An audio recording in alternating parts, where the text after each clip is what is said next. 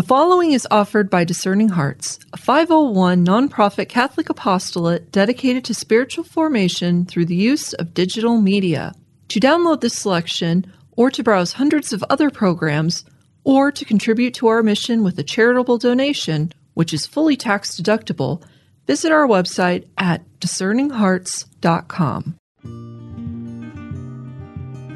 Ignatius Press and the Augustine Institute present the Formed Book Club.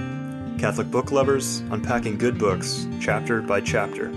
If you like us, please help us by subscribing and by reviewing us on Spotify, Apple Podcasts, or wherever you might listen. And don't forget to sign up for weekly updates and study questions at formedbookclub.ignatius.com. Welcome to the Formed Book Club, where Vivian, Dudro, myself, Father Fessio, and Joseph Pearce continue to discuss The Spirit of Liturgy by Joseph Ratzinger, or the newer anniversary volume, same title. We finished the section or part on art and liturgy, the chapter on images, art, and we spent 2 full sessions on music because it's of such contemporary importance to discuss this. We now move to part 4, the physical form. And the first chapter is called Rite, as in ritual. And I think for this chapter as well, there's going to be a lot of discussion on issues that really are quite relevant to what happens to normal Catholics when they go to Mass. So let's jump in. Page 92 or 106 in the new version. I'm here. Oh, 173. Oh, sacred time. Woo! Long bookmark, page 173, or 159 in the old version. A few lines down there, we must first of all see what rite in the church really means. Typical Ratzinger, ask the question, what's it going to be? And how they relate to one another. In the second in the 2nd century, the Roman jurist Pomponius Festus, who was not a Christian, defined ritus as, quote, an approved practice in the administration of sacrifice, close quotes. And later on, a few lines down, Ratzinger says, man is always looking for the right way of honoring God, for a form of prayer and common worship that pleases God and is appropriate to his nature. So that's what we're talking about here. Important, very last line of the page. Orthodoxy, from orthos, which means correct or right, and doxe, which means glory. Therefore, the right way to glorify God, the right form of adoration. So that's the general idea of right. Middle of the page. For Christians, then rite, in quotes, means the practical arrangements made by the community in time and space for the basic type of worship received from God in faith. And of course, as we saw in the first part of this book, worship always includes the whole conduct of one's life and not just time in church. Thus, rite has its primary place in the liturgy, but not only in liturgy. It is also expressed in a particular way of doing theology in the form of spiritual life in the juridical ordering of ecclesiastical life. So, again, he was always comprehensive when he was about discussing these things. Anything on this point, Joseph or Vivian, you want to comment on? Well, the only thing, you mentioned it, but I did just think, although this Pomponius Festus was not a Christian from Roman antiquity, I thought that his definition of rite was absolutely perfect, approved practice in the administration of sacrifice. And it's so good when you can begin by defining your terms and you can have like a solid foundation on which to build, 174 towards the bottom.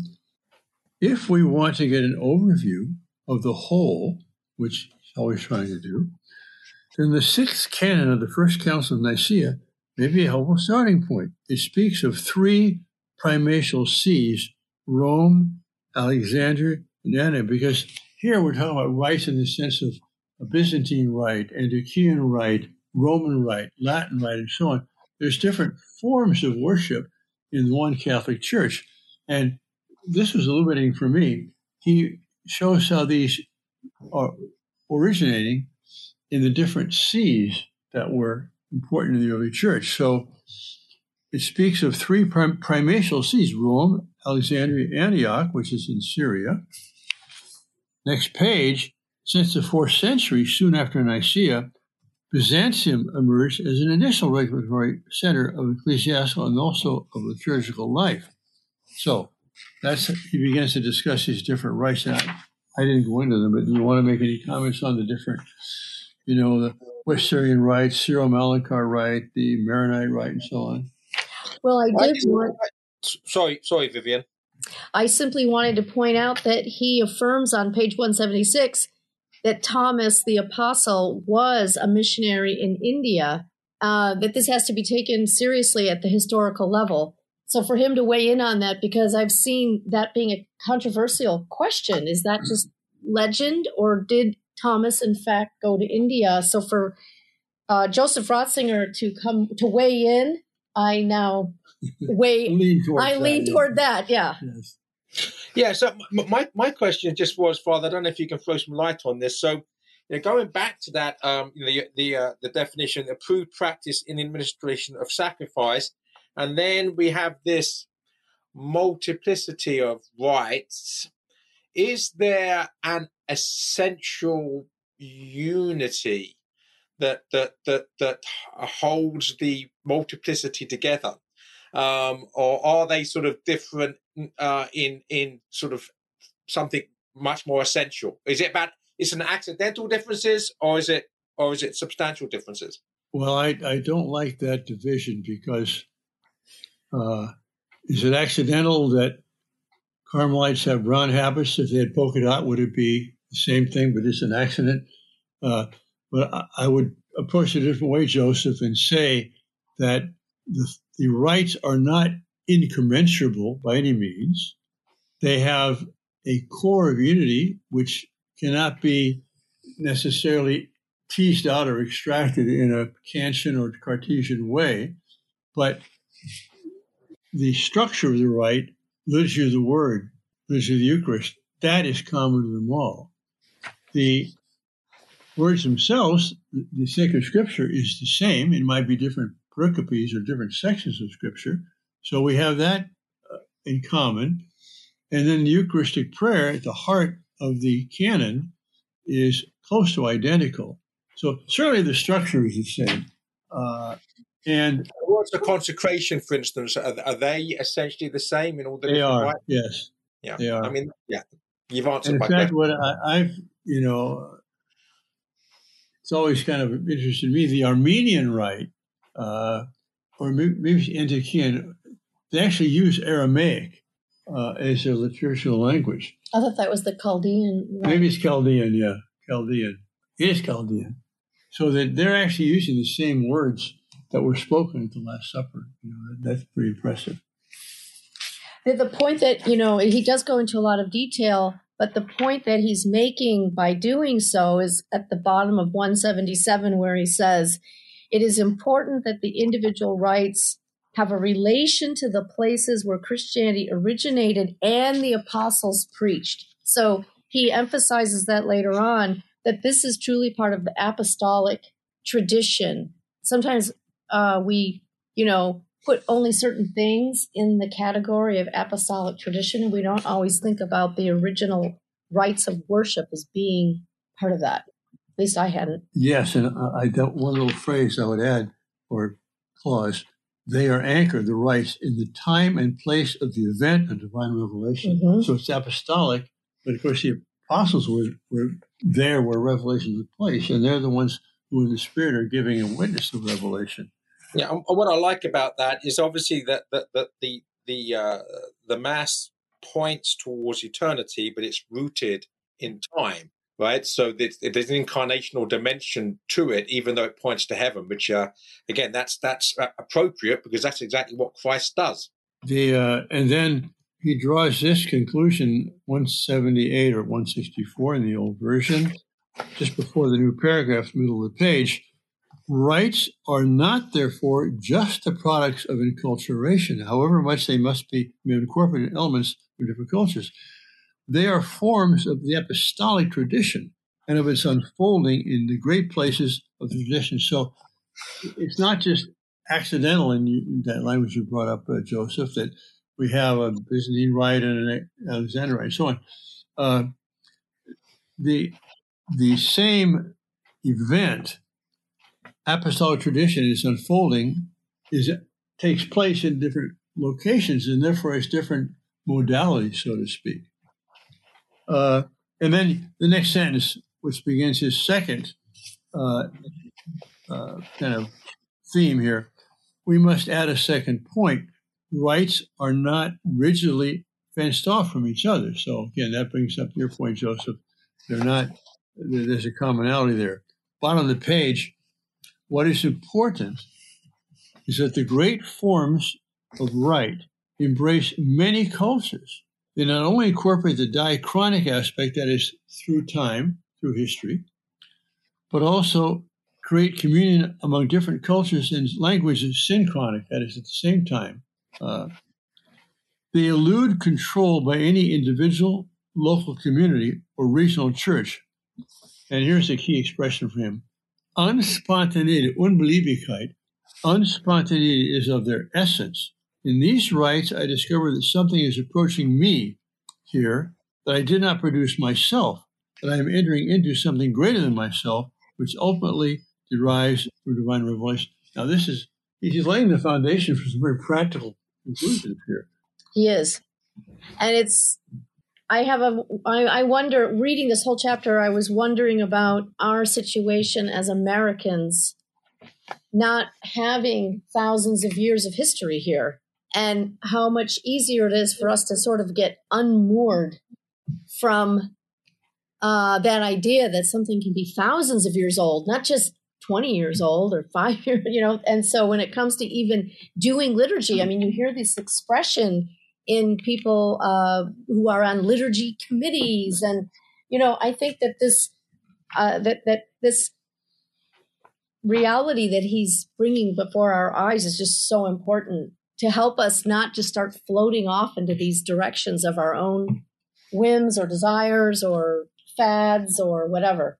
Right, because he's not saying there should be no introduction of new music or slightly different forms or so on, but he's trying to set the foundation. Look, liturgy comes not from committees in the past or the future or the present or the future. It comes from something which in the apostolic tradition arising from the original revelation, and it already had different cultures which expressed that, but there was something given there, something we received. We don't create, we don't manufacture, we don't make. He'll come back to that. One question on that, Father, just on a purely practical level. Does the fact that unspontaneity is of the essence of rite preclude ad lib from the Mass? We'll return to the Formed Book Club with Father Joseph Fessio, Vivian Dudro, and Joseph Pearce in just a moment.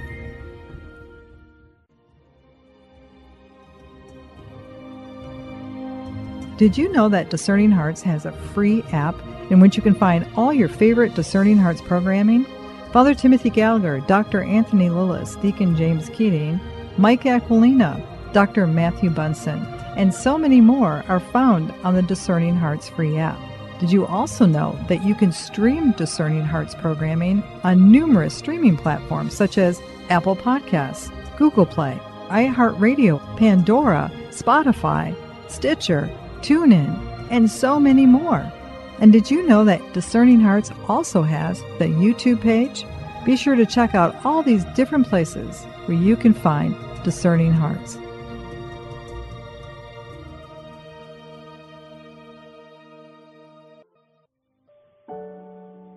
Take, Lord, and receive all my liberty, my memory, my understanding, and my entire will, all that I have and call my own. You have given all to me. To you, Lord, I return it. Everything is yours. Do with it what you will. Give me only your love, and your grace, that is enough for me. Amen. Hello, my name is Deacon Omar Gutierrez, and I want to ask you to support Discerning Hearts in a special way. We, Chris McGregor, the board, and I all know that not everyone listening can help financially. We know we have listeners from all parts of the world, and we have made a commitment since the beginning to make the truths shared through Discerning Hearts totally free. So while you may not be able to contribute financially, what you can do is certainly pray, but also give us positive reviews on whatever platform you use to listen to us. If it's iTunes, Android, Stitcher, or Spotify, however it is that you get these podcasts, or if you're on YouTube and you like our videos, please give us a good rating and write a review. The more good ratings and reviews we get, the higher our profile, and the more listeners will discover us, listeners who may have the means to contribute in the future. Please consider rating us and writing a positive review today.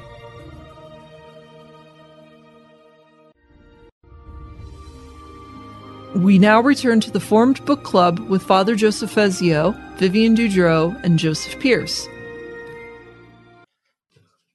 Yes, it does. Although in the early stages, as far as we know, before the words of the liturgy were set down in a formula that everyone had to use, we even see, I think it's in Justin Martyr, that at the Eucharistic prayer, the president, the presider, does as best he can, but there was a structure. Even that ad lib was within a clear structure. But the point is, the church has gone through that stage of formation. Now it is formed. It's not the role or position of an individual priest or bishop or the Pope himself to introduce ad lib elements to the liturgy. So if you could then clarify for us the meaning of what he says on the bottom of 179 about the Pope, it would never have been considered, that the Pope could do anything in liturgical matters. What is he explaining here? Let's do that whole section okay. there. The more vigorously, the bottom of 179. Or 165 in the old edition. The more vigorously the primacy was displayed, that is, of the papacy, the more the question came up about the extent and limits of this authority, which, of course, has never been considered before. What's the extent of papal authority? After the Second Vatican Council, the impression arose that the Pope really could do anything in liturgical matters, especially if you were acting on the mandate of an ecumenical council. Eventually, the idea of the givenness of liturgy, the fact that one cannot do with it what one will, faded from the public consciousness of the West. In fact, the First Vatican Council, which defined the infallibility of the Pope, had in no way defined the Pope as an absolute monarch. On the contrary, presented him as a guarantor of obedience to the revealed word. The Pope's authority, and answers your question, Vivian, the Pope's authority is bound to the tradition of faith, and that also applies to the liturgy. It is not manufactured, in quotes, by the authorities. Even the Pope can only be a humble servant of its lawful development and abiding integrity and identity. And of course, he wrote this before he was Pope, but he also obeyed that himself as Pope, recognizing he was under tradition and Scripture, not over them. Mm-hmm. Does that answer your question? I think it does. And for me, it's a question also of logic, as well as theologic, shall we say? That clearly a pope or anyone else in the church can't teach something which contradicts what the church has always taught, because that would make the whole base of the church as being rooted in faith and reason nonsensical, and would basically be a disappearance of the quagmire of relativism. If we can make up as we go along and change our minds and contradict what we've always believed, then the whole thing becomes relativistic nonsense. So clearly, a pope or anyone else can't contradict what the church has always taught. Yes, of course, in things human, as Aristotle says, it's always true for the most part.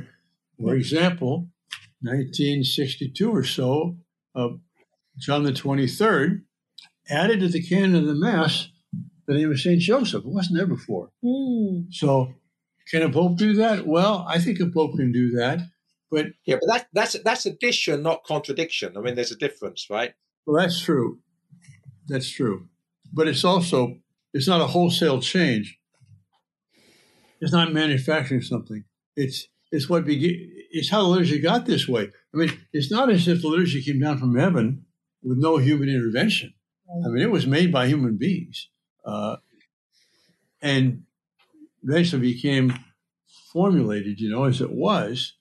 But the Holy Spirit works that way, where you can't say, well, they made this up earlier. Can't we make it up now? Well, not quite. That's not quite what happened, By the way, just a comment here. I have seen a problem after the printing press. The liturgy has developed organically, like a tree would grow, not in contradictory ways, over the centuries, but was easier when there were no printed text that everybody had. Now it's hard to have any change because you've got if you want to be faithful to the text, because you got the text there, Well, I think even of like certain gestures at Mass. I know there's a whole section on gestures. Go ahead, yeah. But you know how some people, now I don't remember what part of the Mass it is, but they cross themselves, and the missionaries of charity do it too. Oh, at the Confiteor, at the beginning of Mass, yes. No, not at the beginning of Mass. This happens somewhere during the Mass. Okay. I'm sorry, it's escaping me where it is. But it's not, in other words, it's a local thing that some people do that there and other people don't. But you could see how over time, if enough people started doing it, and it's not that it contradicts anything about the Mass or that it's inappropriate at Mass or anything, but it isn't part of the way I had seen the Mass. It's an introduction of something new. But what's new about crossing yourself? Nothing. So is that the kind of thing that over time organically could come and could go? It has nothing to do with changing the essence of the Mass or the words of the Mass, or it's just a gesture that people...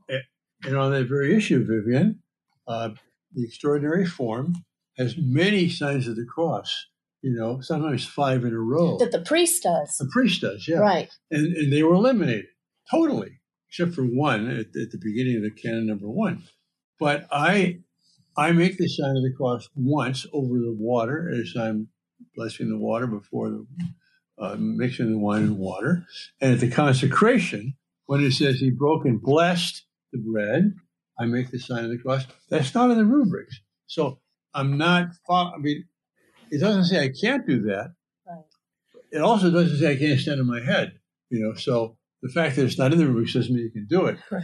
But I feel I want to be faithful to the rubrics, but I also want to, be more in continuity with what happened in the past, including having some of those gestures in the Mass. Anyway. So it's not, he says a number of times in this chapter too, this is not a matter of rigidity. Well, it's hard to find where the flexibility is and isn't, and where things are fixed and where they're not. I mean, it's not. Well, but I have a clear standard for that. If I do it, it's okay. We're back to the relativism. Maybe I'm trying to play with words here, and I'm going to take this further than it will go. But if we're using the word rigid deliberately, if he's using the word rigid here in the pejorative sense, in other words, that it's something which is ossified or lifeless because of its rigidity.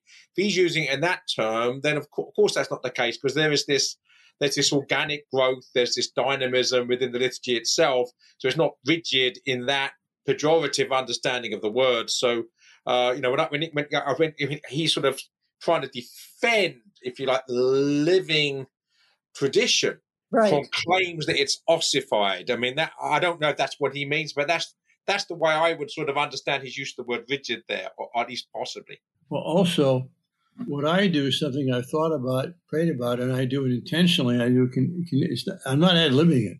It's not something that comes to my mind while I'm celebrating Mass and I say something or do something. So I think there's that distinction, too, between, unspontaneity and rigidity. Bottom page 181/167. This is an important scripture. Is scripture only when it lives within the living subject that is the church. Yeah. That makes it all the more absurd that a non-insignificant number of people today are trying to instruct the liturgy afresh on the basis of sola scriptura. That is, going back to what they thought scriptures is about the Mass in the early church. In these reconstructions, they identify scripture with prevailing exegetical opinions, thus confusing faith with opinion. Again, what he's talking about here is that trying to go back from sacred scripture and seeing what was the original celebration like. We don't have too many hints. I mean, consecration for sure, but the fact that they said the prayers, which were the Psalms, in the synagogue, yes, but we really don't have, a video of the earliest Mass, and we have very limited historical references to it. So the idea of trying to go reconstruct it, he says, that gives you the opinions of the scholars. It sort of reminds me of von Balthasar's warning of people trying to go behind, if we could get back to something before somehow. But like the search for the historical Jesus. Right. We have scripture which kind of paints his portrait, but was he really like that? Let's get back behind scripture. Well, you have to do those studies, but that's where Ratzinger was a genius when his book on Jesus of Nazareth, is you have to combine historical critical research with faith and spiritual understanding of scripture. It's a whole. We have to take it as a whole. And we can't damage that by our analytical tools. I would like to suggest, by the way, Father, this is a moment of spontaneity on my part, but the Form Book Club not a liturgy, so that's okay. Could we add Jesus of Nazareth to one of the books we can discuss in the relatively near future? All 3 volumes? Yeah, there's not a distilled version then. Why not all 3 volumes? We could do the infancy stories during Advent, and then we could wait until later in the year to do the Passion stories, and But why not do the whole thing? Well, it would be great. I'm in favor of it. It would be wonderful. Okay. Yeah, I mean, so I've never read it, and I've always thought that if I'm going to read a life of Jesus or a book on Jesus of Nazareth, I wouldn't trust anybody more than Ratzinger to do it. So. If I'm going to do it, I can't think of better people to do it than you two, because you'd be enlightening me along the way. It's like taking a class in it, not just reading it. All right, let's put that high on the list of things coming. Okay. Continuing this paragraph on 182, liturgy, quote, manufactured in this way is based on human words and opinions. It is a house built on sand and remains totally empty, however much human artistry may adorn it. Only respect for liturgy's fundamental unspontaneity and pre-existing identity can give us what we hope for, the feast in which the great reality comes to us that we ourselves do not manufacture but receive as a gift. This means, and here's the conclusion, although it starts the next paragraph, that, quote, creativity, close quotes, cannot be an authentic category for matters of visual. Now, he's clearly being polemical here in the sense that this is something that was very, very prevalent in the time he's writing this, in the 90s.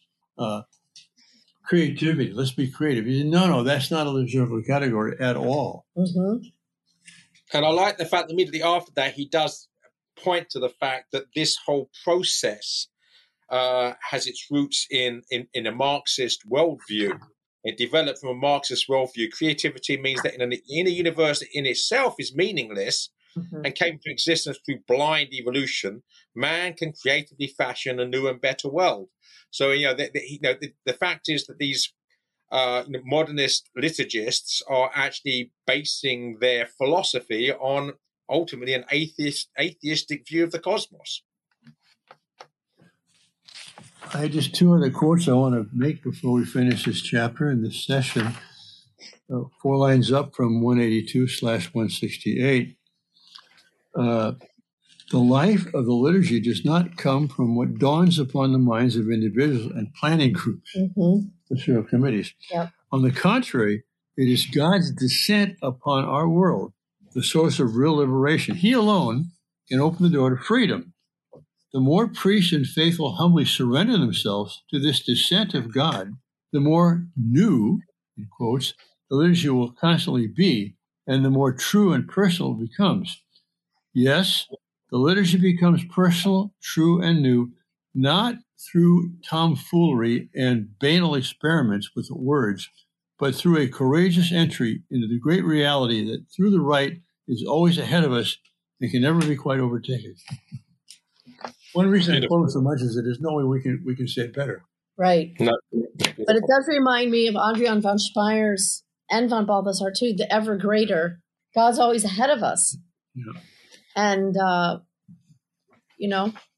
try to encapsulate God is an absurdity, right? Yeah. The end of the chapter is kind of a down note compared to this very eloquent, elegant thing, because it's a very particular thing. He says, for example, the sign of peace is exchanged not before communion, but before the presentation of the gifts. In Zaire, by the way. Pardon me? In Zaire. Oh, in Zaire, yeah. Which would be desirable for the whole of the Roman rite, insofar as the sign of peace is something we want to retain. So he doesn't like the idea of disturbing communion by everybody shaking hands, but rather let's put it where it belongs before the offertory. But that's so interesting that he concludes with an African example and something, as we were talking about before, like where do some of these gestures come from and where do they meld into the Mass or not, and how these do change. And so we're supposed to learn from each other, but that's very different from, yes, a committee getting together and saying, how can we make Easter Sunday really great this year? Well, good. Anything else on chapter 1 of part 4 on rites? No, I'm astonished that the timing is immaculate this time. Well, finally, after all these years, we did it once. All right. Well, so next session we'll take chapter 2, the body and the liturgy. This a lot of interesting things he's got there. So, thanks everyone. See you later. God bless you. If you enjoyed this discussion, please help spread the word about the Forum Book Club by subscribing to the podcast and writing a review. You can sign up for weekly updates at forumbookclub.ignatius.com.